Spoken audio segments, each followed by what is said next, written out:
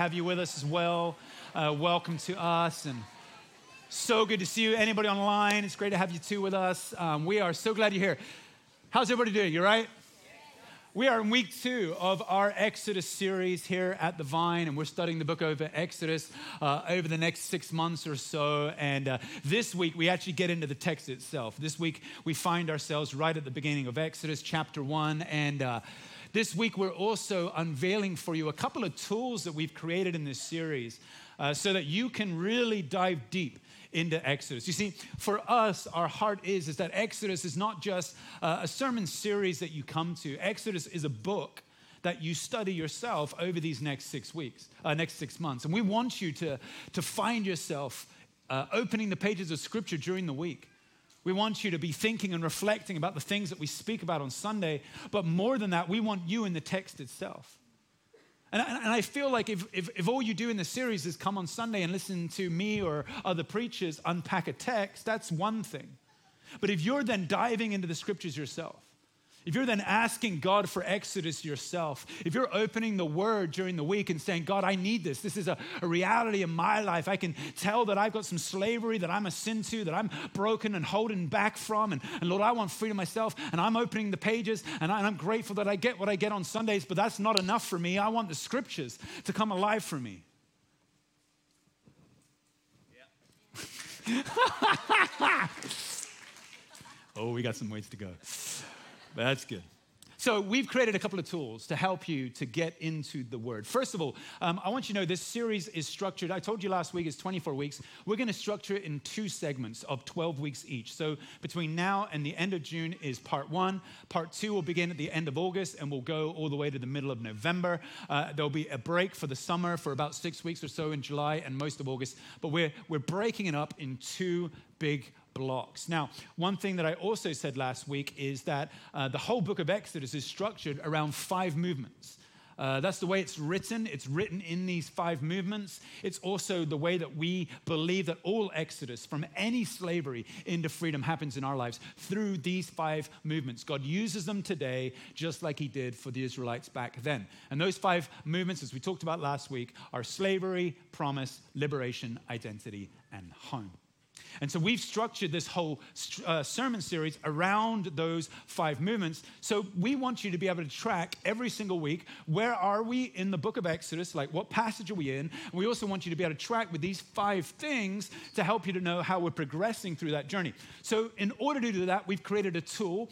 We've actually made a bookmark for you that you can either put in your physical Bible or you can put in another book or you can stick it on your fridge. The bookmark looks like this. That's the front and the back of it. And what you'll see every single week, it has the date of that Sunday.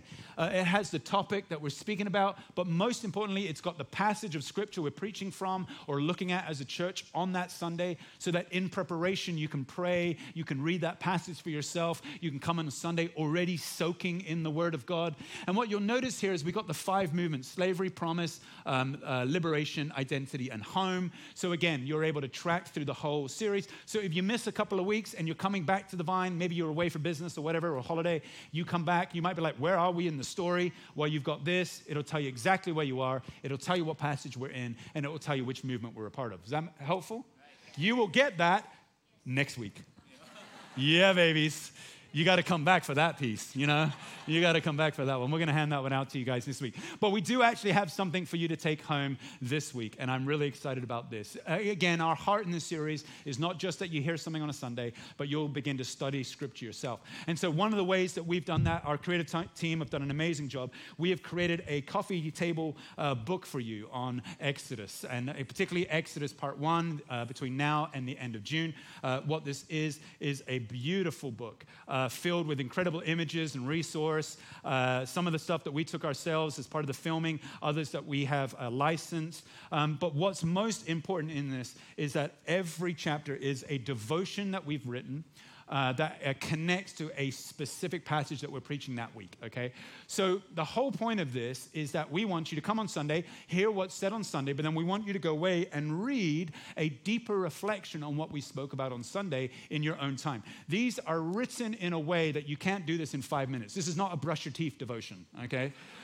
This is a 15 to 20 minute, read it, pray about it, soak in it, which is why we've made it a book. It's something that you can keep at home, put in your living room, put by your bed, whatever you want to do, and utilize it that way. These devotions have been written by one of our congregation members. His name is Chris Webster. He comes to our 2 p.m. service. He is a phenomenal writer, theologian, and thinker. And his reflections he wrote, I actually reached out to him 4 years ago. I'm like, we're going to do this crazy thing called the Exodus Project. We're going to do this whole thing. We're going to make films. I'd love you to write a devotion for every single week of the series. And so he went away. He was very grateful that we delayed, by the way, so he could keep writing. And he went away and he wrote all the devotions, and he wrote them without knowing what I was going to say on a Sunday. So it sits completely separate to what I'm going to teach you, which is why it's a beautiful complement for you. And here's the amazing thing. You get to take one of these home today. Okay, we have one of these for every single person here, and it's completely free. Yes, completely free for you. You know, one of the things that we realize here at the Vine, we're a broad socioeconomic demographic here, and we don't want anyone to miss out on this resource if you can't afford it. So we decided to give it away for free. There is a catch, though. 2 catches. Number 1, we only have enough for physically everybody across our 3 services. So what I do not want to see after the service is you walking away with 20 copies like this because you want to give it to your friends and family who don't come to the Vine, okay? This is for us here at the Vine. We got enough copies for every single one of you to take a copy, but please do not take more than just your own personal copy this week. If we have any left over at the end of this week, we will make them available next week, and you can take as many as you want next week, okay? But for a starting point, just 1 today. Is that okay? Here's the second little catch. Although I say it's free, and it is, if you would like to make a donation towards its cost, we would be very helpful, and that would be very good for us. So we're suggesting a $100 donation for this if you would like to. You don't have to. Again, hear my words. Please take it home for free, okay? But if you are able to, and you'd like to give 100 or maybe more than that to help with the cover of the printing of it, we would love for you to do that. You're going to get this. It's going to be on the 2nd floor after the service in the upper house. Hey, everybody in the upper house, you get a copy as well. Just come down the stairs after the service, and you can grab it from the lobby here. You don't need to rush. There's enough available for everybody. Is that awesome? All right. So, now, there's another reason why we've made you this amazing resource that we wanted to generously give to you today. Because it actually connects to what the starting point of Exodus, the book of Exodus, is all about. Because the cultural and contextual backdrop to the first verses in Exodus is the idea of abundant blessings that have been handed and given out. The book of Exodus begins right off the back of the narrative from the book of Genesis. There's no break. They flow from one to the next. And what we see right at the end of Genesis is something that has happened to Joseph. Joseph, the 11th son of Jacob, who's the grandson of Abraham. And we see right at the end of Genesis that Joseph is sold into slavery by his own brothers. And he is trafficked to Egypt. And although his circumstance is a terrible beginning, God's favor and honor is on Joseph. And whilst Joseph is there, Pharaoh has a dream.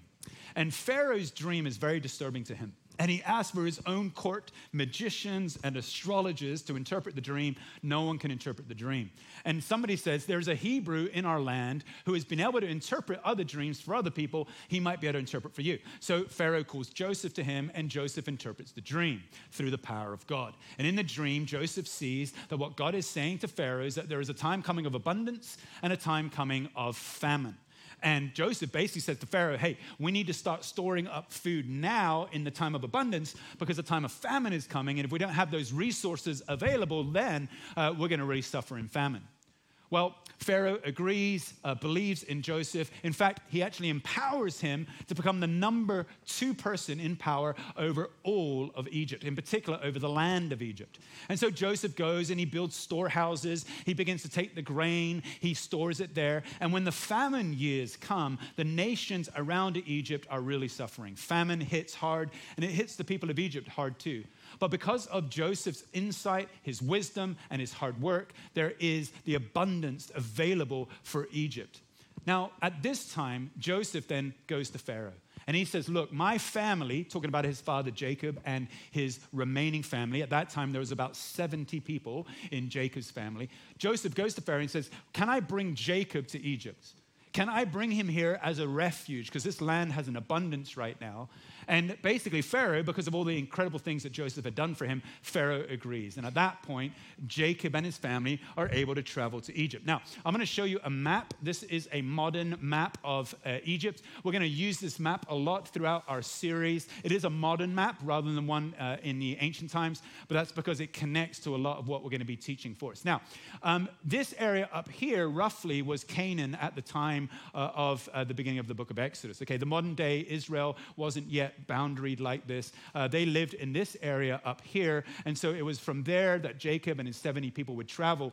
Now, this is Cairo, the modern day city of Cairo. This is the Sinai Peninsula, where a lot of the Exodus narrative takes place. This is Mount Sinai, right about down in here. Now, very importantly, when Jacob and his family comes, right around about here is the land called Goshen. In fact, we've got another map here that makes that clear to you. This area right here became known in the Bible as Goshen.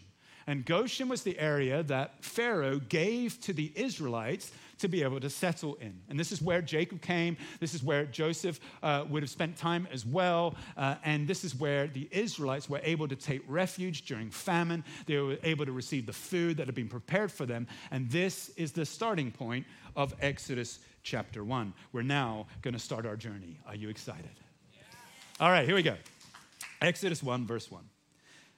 These are the names of the sons of Israel who went to Egypt with Jacob, each with his family: Reuben, Simeon, Levi, and Judah, Issachar, Zebulun, and Benjamin, Dan, Naphtali, Gad, and Asher. The descendants of Jacob numbered 70 in all, and Joseph was already in Egypt. Now Joseph and all his brothers and all the generations died. But the Israelites were fruitful and multiplied greatly and became exceedingly numerous, so that the land was filled with them. Now, I said last week that one of the things the author of Exodus, Moses, who also authored Genesis, the same person, he's writing the book of Exodus using language and imagery that connects to the Genesis creation event of Genesis 1, 2, and 3. And right here at the start of the book of Exodus, we see a great example of this. I want to read to you verse 7 once again. It says, "But the Israelites were fruitful and multiplied greatly and became exceedingly numerous, so that the land was filled with them." The words that Moses is choosing here are very specific because he's linking what the starting point is for Israel at the beginning of Exodus to the call that humanity had in Genesis chapter 1 and the call and the blessing that God gave humanity. Let me show you Genesis 1:28, which also Moses wrote. God blessed them and said to them, "Be fruitful and increase in number. Fill the earth and subdue it. Rule over the fish of the sea, the birds of the air, over every living creature that moves on the ground." So exactly what Moses is doing here is he's saying at the beginning of the Exodus narrative, there's this connection to the beginning of God's call on humanity where God said, "I'm going to bless you. I'm going to bless humanity, male, female. I've created you. You're made in my image, and you're going to be a blessing. And here's the blessing. You're going to be able to multiply. You're going to be prosperous. You're going to be able to fill the earth." And so when Moses starts Exodus, he says, you need to know that my people are in a blessing. You need to know where they are. They're in this place where they're receiving a great blessing from Egypt. This place is an abundant blessing to us. And in that, we're living out the call of humanity right in this land. Now, we know what happens next in the story. We know that slavery comes.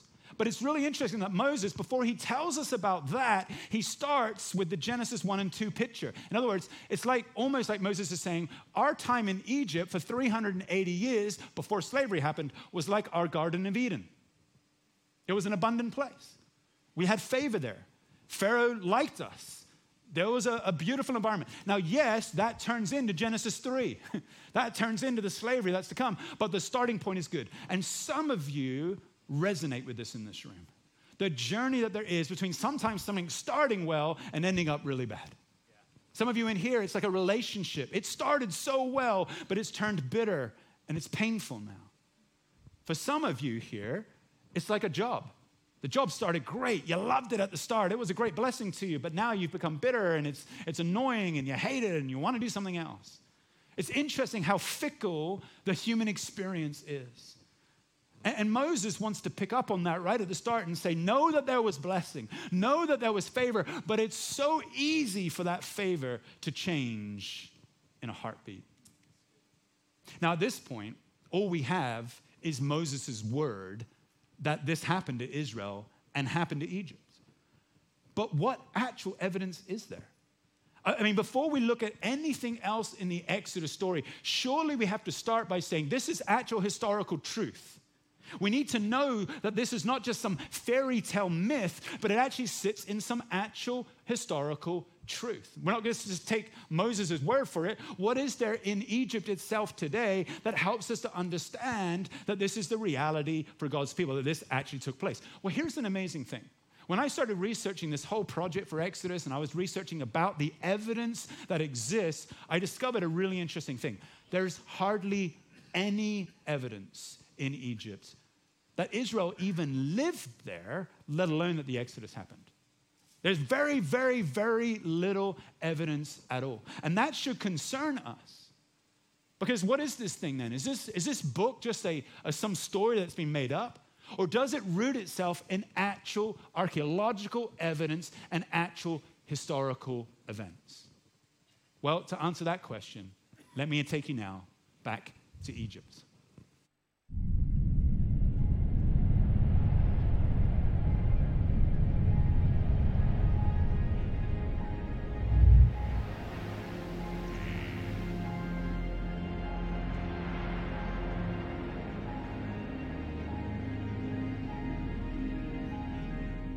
The first thing you need to know about the Exodus is that it's more than just an event.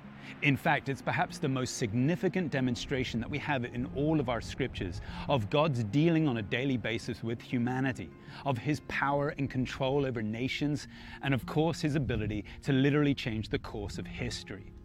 But the Exodus is more than just old history. It's also alive still today. I mean, it's celebrated regularly by Jews at the Passover every year and by Christians at Easter.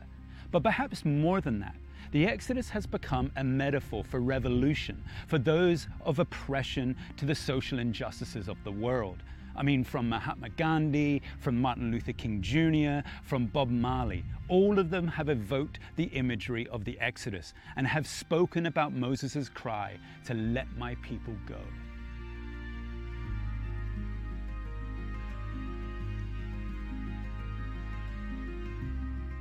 All of which is fascinating when you consider one sobering fact. There's actually very little archaeological evidence that Israel was ever in Egypt, let alone that the Exodus actually happened. I mean, could it be that the Exodus is some fairy tale myth invented by religious leaders to teach us a moral about good versus evil, oppression versus freedom? I mean, could it be that we've been believing a lie, albeit a very inspiring and motivating one?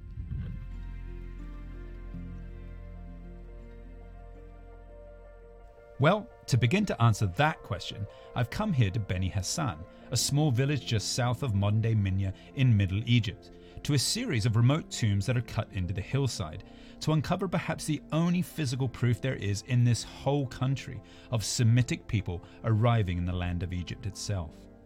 This is a breathtaking place to bury your dead. The people buried here are actually from the elite class of nomarchs. They were provisional governors here in the Middle Kingdom period, about 4,500 years ago. Now there are 39 tombs here in Beni Hassan, and each one of them has an outer court, an inner pillared room, and then a shaft that leads down to the burial chambers. But we haven't come all of this way for me to show you things that are dead and buried. Today we've come here so I can show you something that is still very much alive.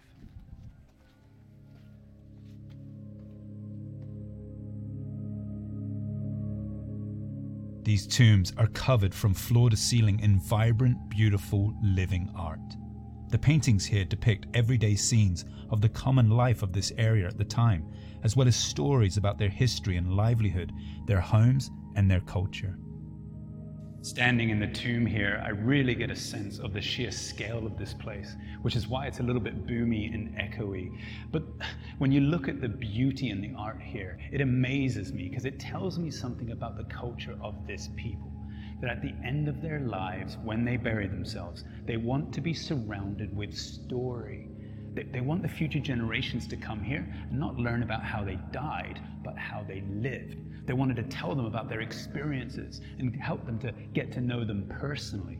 I mean, this blows my mind. I mean, us in the West, when we die, we just erect a tombstone with a couple of words on it. But in this culture, they wanted to really communicate the heart of who they were to the future generations. And as a storyteller myself, this truly just inspires me. And it's actually amongst all of this storytelling that our Exodus journey truly begins.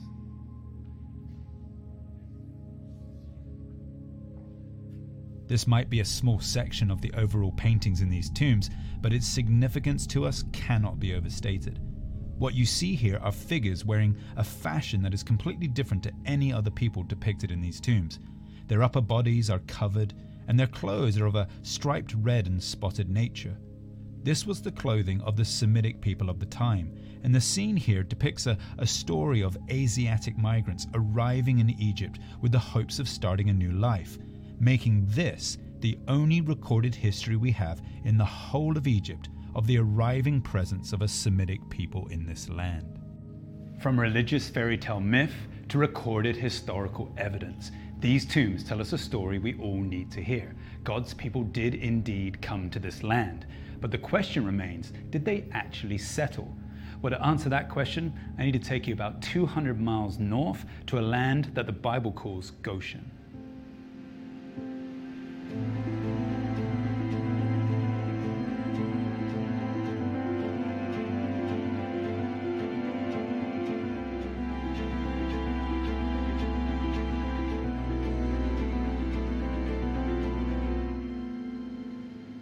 These fields behind me here may not look like much, but hidden underneath them is some of the most significant archaeological evidence for the existence of God's people here in Egypt.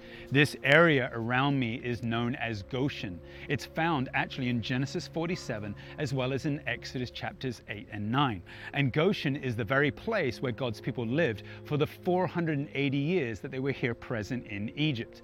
Now, unfortunately, much of that evidence is still under the ground here. But there is one place not too far from where I'm standing right now where they've been able to excavate. And what they've found there is truly significant. Unfortunately, it's not a public place, so I wasn't able to get in there and film. But we were given some footage. And that footage reveals to us what it would have been like for God's people to live in this land. These pictures and artist renderings show what is essentially the site of an ancient home here in Avaris. In the excavation, you can clearly see various rooms, as well as the walls and the general structure of the house as a whole. Now, the form of the house is not in the style of Egyptian homes in the time of the Exodus, but is actually North Syrian in its form and construct, the area that the patriarchs were originally from. This particular house has become known as the House of Jacob, and archaeologists have found something fascinating in the gardens surrounding it, a portico with 12 pillars. Is this coincidence, or is it further evidence of the presence of the settlement of a Jewish people celebrating in their architecture the 12 tribes of their generation?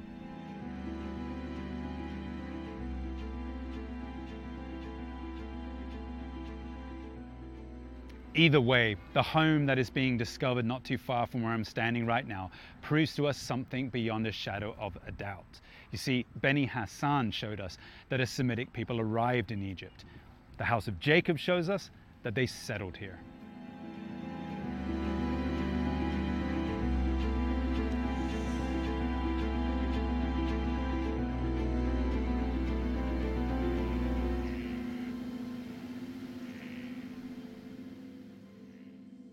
It's a really important thing that we can base the story of Exodus in actual recorded history for us.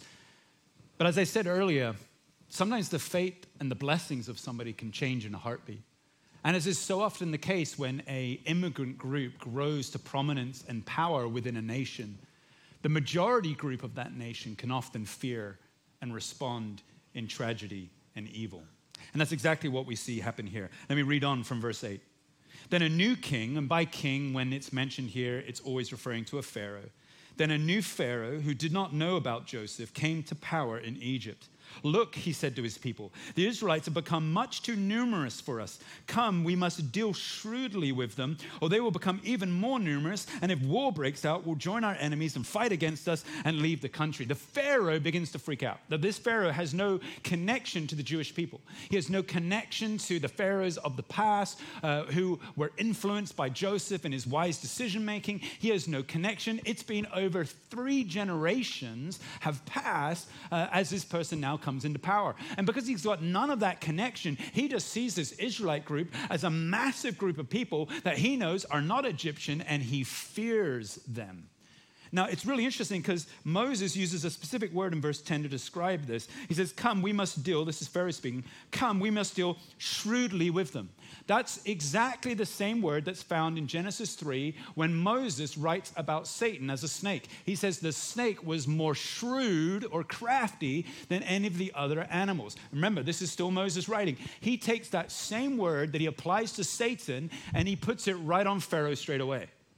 And basically what he's saying here is Pharaoh is, in this narrative, going to be like for us, the snake. He's going to be the one who is going to have influence over us, and he's the one that's going to make decisions that are of the enemy, not of God. And Moses wants us to understand the satanic influence, the evil that sits behind all the things that Pharaoh does next. Let me read it to you from verse 11. So they put slave masters over them to oppress them with forced labor.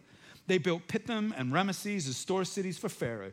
But the more that they were oppressed, the more they multiplied and spread. So the Egyptians came to dread the Israelites and worked them ruthlessly.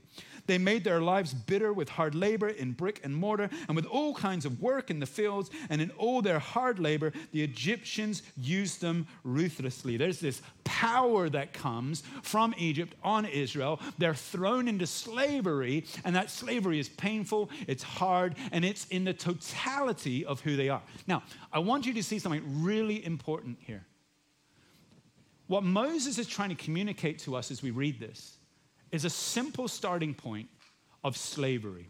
He's trying to help us to understand that there is a key starting point that happens so often in slavery, and that's the starting point of insecurity.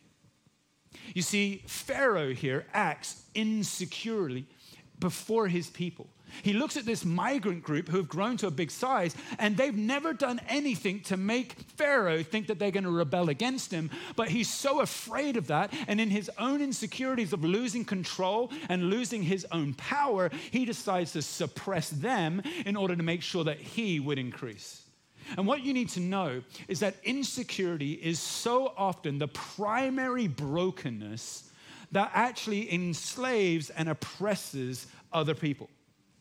Say that again. Insecurity is so often the primary brokenness that is the driving factor that would enable people to be enslaved and oppressed. That's what insecurity does. And Moses is trying to get us to know this because actually throughout the whole Exodus journey, you're going to see time and time again the issue of insecurity rising up and then the issue of needing to deal with it before God. This is why one of the movements of the 5 movements of Exodus is all about identity. Because when our identity is broken, we operate out of a place of insecurity. And insecurity happens because we look at ourselves and we look at others and we make comparisons between them and we make assumptions between them. And you'll recognize in your own life that your insecurities will always tempt you to suppress others in order to elevate yourself. Are you guys with me? And if that's the case, here's the key that Moses is giving us right at the start of the story. He's saying if there's one thing that you could do to align yourself to the process of Exodus, if there's one thing you could do to position yourself for more freedom in your future, it's deal with your insecurities. And how do we deal with our insecurities? We don't deal with them by trying to become more secure in ourselves. We don't try to convince ourselves that we're actually not as bad as we think. We don't try to convince ourselves that we've got power ourselves. No, what we do, this is what the Bible says, the only way you free yourself from insecurity is not finding security in yourself, but finding more security in God. by actually looking out of yourself and looking to him and saying, I will follow him. I will trust him. I will put my promises, my life, my faith in him. As I find my security in him, I'm able to deal with the insecurities that sit in me. See, as we become more secure in Christ and who we are as his children, made in the image of God, we become less a vehicle of slavery and injustice and more a vessel of freedom and grace. That's the journey of Exodus. And Moses is saying, get that right here, right at the start. And I want to speak that over every person in this room. If there's one thing I invite you to deal with over the next 24 weeks, is to bring your insecurities to God. He's got you. And let me say it this way. There is no other name more powerful than the name of Jesus. We just sang it. But we sing it, do we believe it?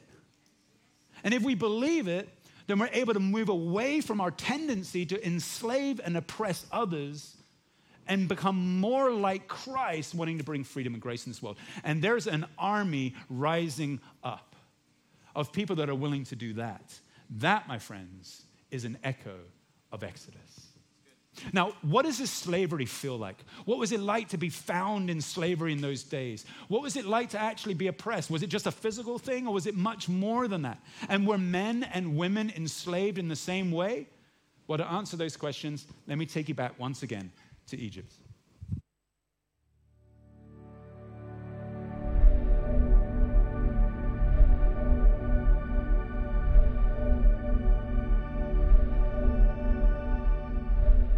We are introduced to the starting point of the Exodus narrative in Exodus chapter 1, verses 8 to 11, where we learn of a new king who comes to power in Egypt and immediately places Israel into slavery. I mean, literally overnight, their freedoms are gone, and they're suddenly thrust into forced labor, constructing storehouses as well as temples of Pharaoh across the land. One such temple is here at Tel Basta, some 80 kilometers northeast of modern-day Cairo. Built for the worship of the feline goddess Bastet some 3,500 years ago, the temple now lays here in ruin, but gives us a unique insight into the kind of slavery the Jewish people were placed under. Standing here today and being surrounded by all of this is an incredibly rare privilege. I mean, these are 3,500-year-old antiquities. And being here, I get a great sense of the grandeur and the size that this temple would have been. It would have taken thousands of slaves years to construct it. And take, for example, the granite here. This granite is not from around here. It's probably from a quarry about 1,000 kilometers away. So the slaves would have had to have dragged this here and then shaped and constructed it on site. I mean, that's incredibly back-breaking work in the harsh climate of this land.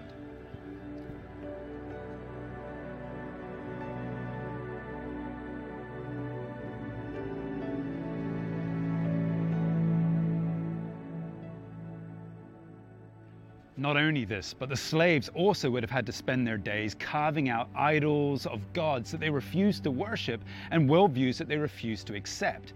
Case in point is seen here. This is the image of Ka. It's two arms pointed to the heavens, which in ancient Egyptian religion symbolized the soul. But notice something. There's no head and no real body to it. And that was on purpose, because this was communicating that our connection of our soul to the gods is devoid of any of our personal identity. Now, think about the Jewish slaves and their worldview. They worshipped a God that they saw as a good father, who they understood created them in the image of their God. So the idea of kind of taking away the identity from our worship of God would have been actually deeply offensive to them. All of which actually raises a really important point for each of us to reflect on as we think about our own journeys from slavery to freedom. You see, slavery is never just merely physical. It involves the whole of who we are. The mental, emotional, and social toil on the Israelites in constructing this temple was just as cruel as the physical toil that was required to do it. And I think actually that was the main point. You see, in constructing this temple, it was designed not just to break the Jewish people's physical backs, but their spiritual ones as well. There was one further aspect of slavery that was unique to the Israelites here in Egypt, and actually profound for shaping the whole of the Exodus itself. And to tell you about that, I now need to take us from the temple here in Tel Basta to the remote turquoise mines of Sinai Peninsula.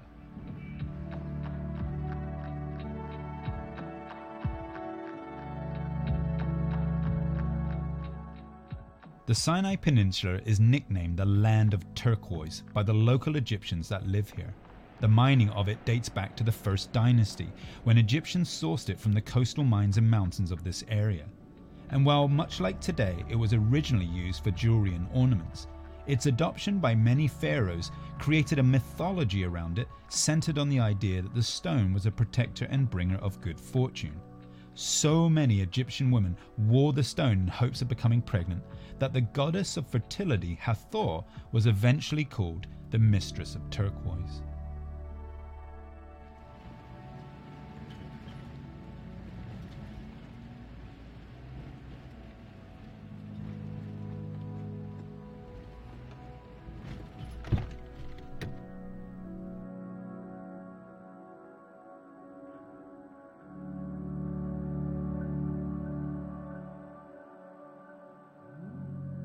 The turquoise that is mined in this area is some of the purest in the world, and it really is so vivid and so beautiful. But as is often the case in life, sometimes the things that are most beautiful on the outside are actually distracting us from the things that are dark within.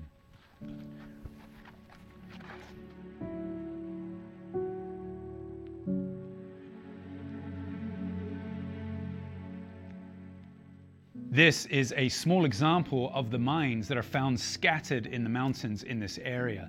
Now, the actual turquoise itself is mined from the veins that you can see here in the ceiling and on the walls, and then sent for processing at the plants in this region. Now, the earliest evidence suggests that the mining was done here by local Sinai inhabitants at the start. But as the turquoise gained in its popularity and demand, they needed to ship in some additional labor force. So it was here in the hills of Sinai that many Jewish slaves were forced to come to work, spending countless hours in cramped and awkward conditions, often in the dark, digging and excavating for the precious stone that would go on to adorn the rich and powerful. And here is what is important about all of that. You see, unlike the muscle and brawn that was needed to construct the temple in Tel Basta, the work here in these caves was intricate and detailed and very repetitive.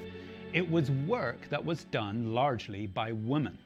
I want you to think on this. Imagine 1,000 enslaved Hebrew women in these caves, working day in, day out to mine a precious stone that would go on to be adorned by Egyptian women to symbolize their freedom and power. And if that wasn't kind of ironic enough, the actual ancient Egyptian goddess of justice came to be symbolized by turquoise. Yeah, the goddess of justice. I think for the Jewish women enslaved in these caves for hours upon hours, surely turquoise was anything but.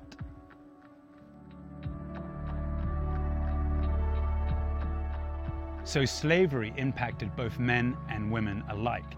Whether it was in temples or in caves, in cities or in deserts, the Jewish people were placed under a brutal regime that impacted their mental, physical, social, and spiritual lives. Indeed, the oppression was so strong that in order to stop it, it would require an equal but opposite force that was so powerful that actually the whole of history itself turned on its axis. And how did that power begin? Well, Exodus chapter 1 introduces us to two Hebrew unnamed midwives who have the courage and the audacity to finally stand up against an empire of injustice and draw the line in the sand and say enough is enough. Deliverance so often begins in the most unlikely of places. Would you like to meet these two women?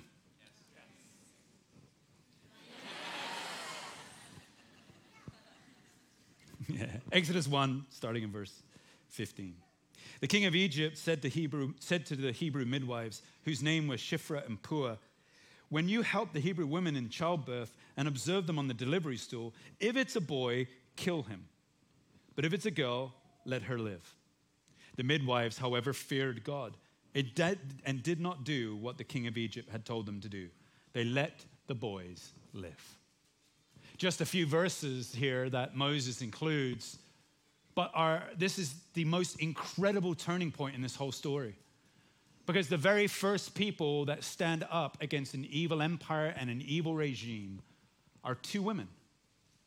Two women who have the courage when Pharaoh has told them to do something. And remember, they're slaves, so they actually have no choice whether they do it or not.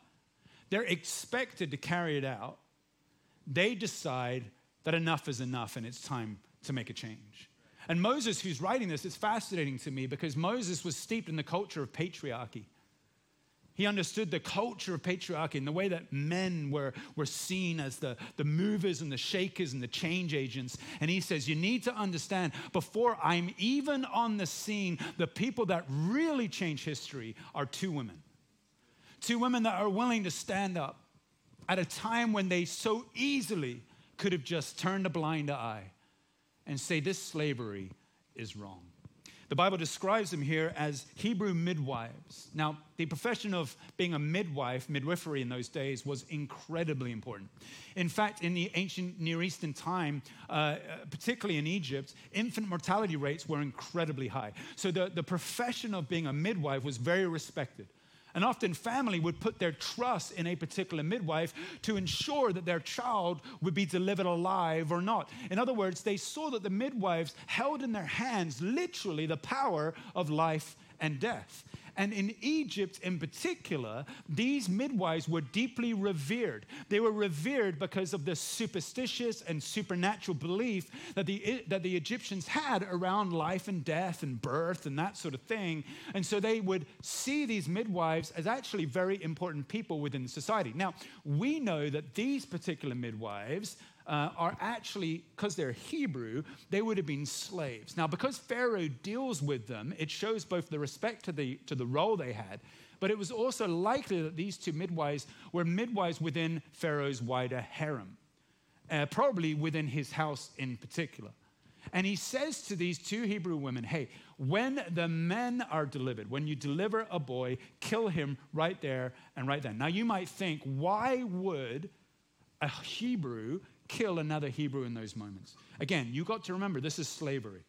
This is a time when you're given an order, you never doubt it, and you do what it says. Not only that, though, history will tell you that so often when a majority culture wants to do a genocide on a minority culture, so often that power will get members of the minority culture to carry out the genocide itself. That has happened throughout human history. And here we see another example of it. And so Pharaoh expects these two women to act. Now, the other interesting thing about being a midwife in those days is that midwives themselves were chosen for that role largely because they were infertile and barren. These are women that weren't able to bring their own children into the world. And because of that, they were then selected to bring the children of other people into the world. Now, you can imagine that could either be viewed as a bit of an embarrassment, a bit of a shame, or that could be viewed as a great gift. And we don't know what it is for these two particular women, but we do know that they are childless. We do know that they have no families of their own. And we know that they are slaves within Pharaoh's harem, and they're responsible for now committing genocide. And they decide that this is not what they're going to do. And I want you to see why. It says here in verse 17, the midwives, however, feared God. There it is. Very simple thing, feared God. And this fear of God was greater for them than the fear of Pharaoh.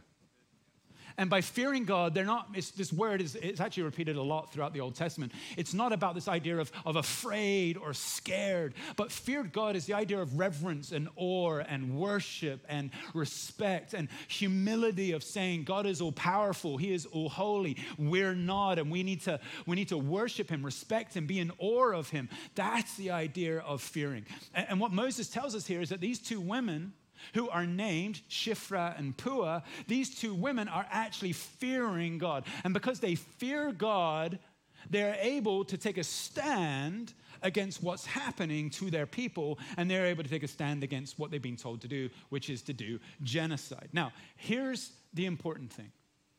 All of this is Moses trying to communicate to us one really critical piece right at the start of the Exodus story. He's trying to say, no matter how powerful slavery might be, no matter how powerful the force of slavery might be, there exists in the world a power that is greater than it. And that power is the courage that comes upon us as humans that is fueled and driven by our fear of God. And that courage enables these two women to realize that despite how strong slavery was, it did not remove the power of their choice. They still had a choice. And their choice was obey Pharaoh's order and live, or disobey Pharaoh's order and die. And they choose death to themselves so that others might live. Now, I want you to see why this is really important. Note this. The Hebrew midwives choose death for themselves so that others might live. That is the exact opposite of what insecurity does. Insecurity ensures life for yourself through the death of others. Are you with me, church? Do you follow this? And so what Moses is saying is, there's Pharaoh in insecurity who's enslaving the Israelites and calling out for genocide. Here's two women who stand up against it because they decide that they have the courage in their fear of God, that they're saying, he is more powerful, he is more honorable, I'm going to listen to him over anything else, and they're willing to even sacrifice their own lives so that others might live. That's the exact opposite of insecurity, and Moses is saying, check out the power of these women. That when you're willing to stand in the gap against injustice, when you're willing to stand in the gap against slavery, when you realize that you still have the power to choose, then Exodus happens. The beginning of our Exodus story is the incredible story of two women who make an overtly political decision to stand against the political authority of their day and fear God first. And that changes everything. That literally is the starting point of everything. The courage to choose life over death. And what Moses is asking of everybody reading this right at the start of the story is essentially this: whom ultimately will you serve? Come on, church. Whom ultimately will you serve? Will you serve me? He's saying, this is God. Will you serve me or will you serve Pharaoh? Will you serve life or will you serve death? Will you serve the things of the flesh and your sinful nature? Or will you serve and fear me and want to please me? Which will you choose? He's basically saying. Because here's two women who are under the oppression of slavery from Pharaoh, and they make a choice for life. And then there's us. And we have to think, are we in such a situation that they're in? Like are the choices that we're making ones where we could literally die? And yet, how often do we choose death over life? Yet, how often do we choose to remain enslaved rather than move into life? You see, Shiphrah and Puah teach us that we don't have to be passive in the face of evil. Shiphrah and Puah actually teach us that we don't have to adopt the role of victim in a story. Shiphrah and Puah actually teach us that when we fear God, we can find the courage inside of us to actually stand against the darkness of our day and say enough is enough and flex the one muscle that always breaks through, and that's the muscle that is no. This is enough. This is done. We are not going to do what you say. And in the beauty of this, Exodus begins. And I want you to see what God is doing here. And this is so beautiful to me. You see, note this. The very instruments that Pharaoh had chosen to carry out his plans became the very instruments that God uses to those plans. Isn't that powerful? Because Pharaoh wanted to use the women to kill the kids. That was his desire. He wanted to use these women to kill the kids, to kill the men that were being born. And God steps in and says, I'm going to use those very instruments to change the world. I'm going to use those very instruments to be the starting point of no. I'm going to use those very instruments to be the beginning point of all that I'm going to do in the rest of the story. You see, what Pharaoh wanted to do was bring women under subjugation. Notice this, women who are the carers and the givers of life are chosen by Pharaoh to be the destroyers of it. And these women say, no, that's not our role. That's not who we are. We are not the destroyers of life. We're the carers and the givers of life. And these two midwives say, we're the deliverers of life. And I want you to see the powerful prophetic thing that's happening here. These two women are basically saying our role is to deliver life and not death. And so right at the start of the story, you see two women delivering Hebrew children to life. And this is a prophetic announcement of what God's going to do next in the story, where he delivers a whole nation from death to life. But in the starting point, it's a microcosm on these two women. And I think essentially what they're saying is this: hey, we're all midwives. We're all midwives. And we might not be delivering children, but we are delivering choices. The most spiritual act you will ever do is the act of a choice. Right at the end of the Exodus, and I'm jumping forward a little bit, Moses stands before his people and he says, today I give you life and death. Choose life. He says, me and my household, we're going to choose life. And I want to stand before you at the beginning of your own Exodus. As you thought about your departure point last week and you think about Exodus that's ahead here, and I know the stories, oh, Andrew, if only you understood the slavery that you're under. And here's two women already under the slavery of a patriarchal society and culture, but equally under the slavery of Pharaoh and Egypt, who say, we still have the power to choose life. My prayer for you as you start this journey is that you would find in the fear of God, in your relationship with him, the courage you need to say no to whatever it is that is enslaving you. The courage that you need to say, I'm going to make better choices. The courage that you need to say, I'm not going to be tempted by that sin anymore. The courage that you need to say no where you have been saying yes. And as you take that courage, you align yourself to the freedom that comes, not with the insecurity that wants to enslave, but the fear of God that wants to bring life.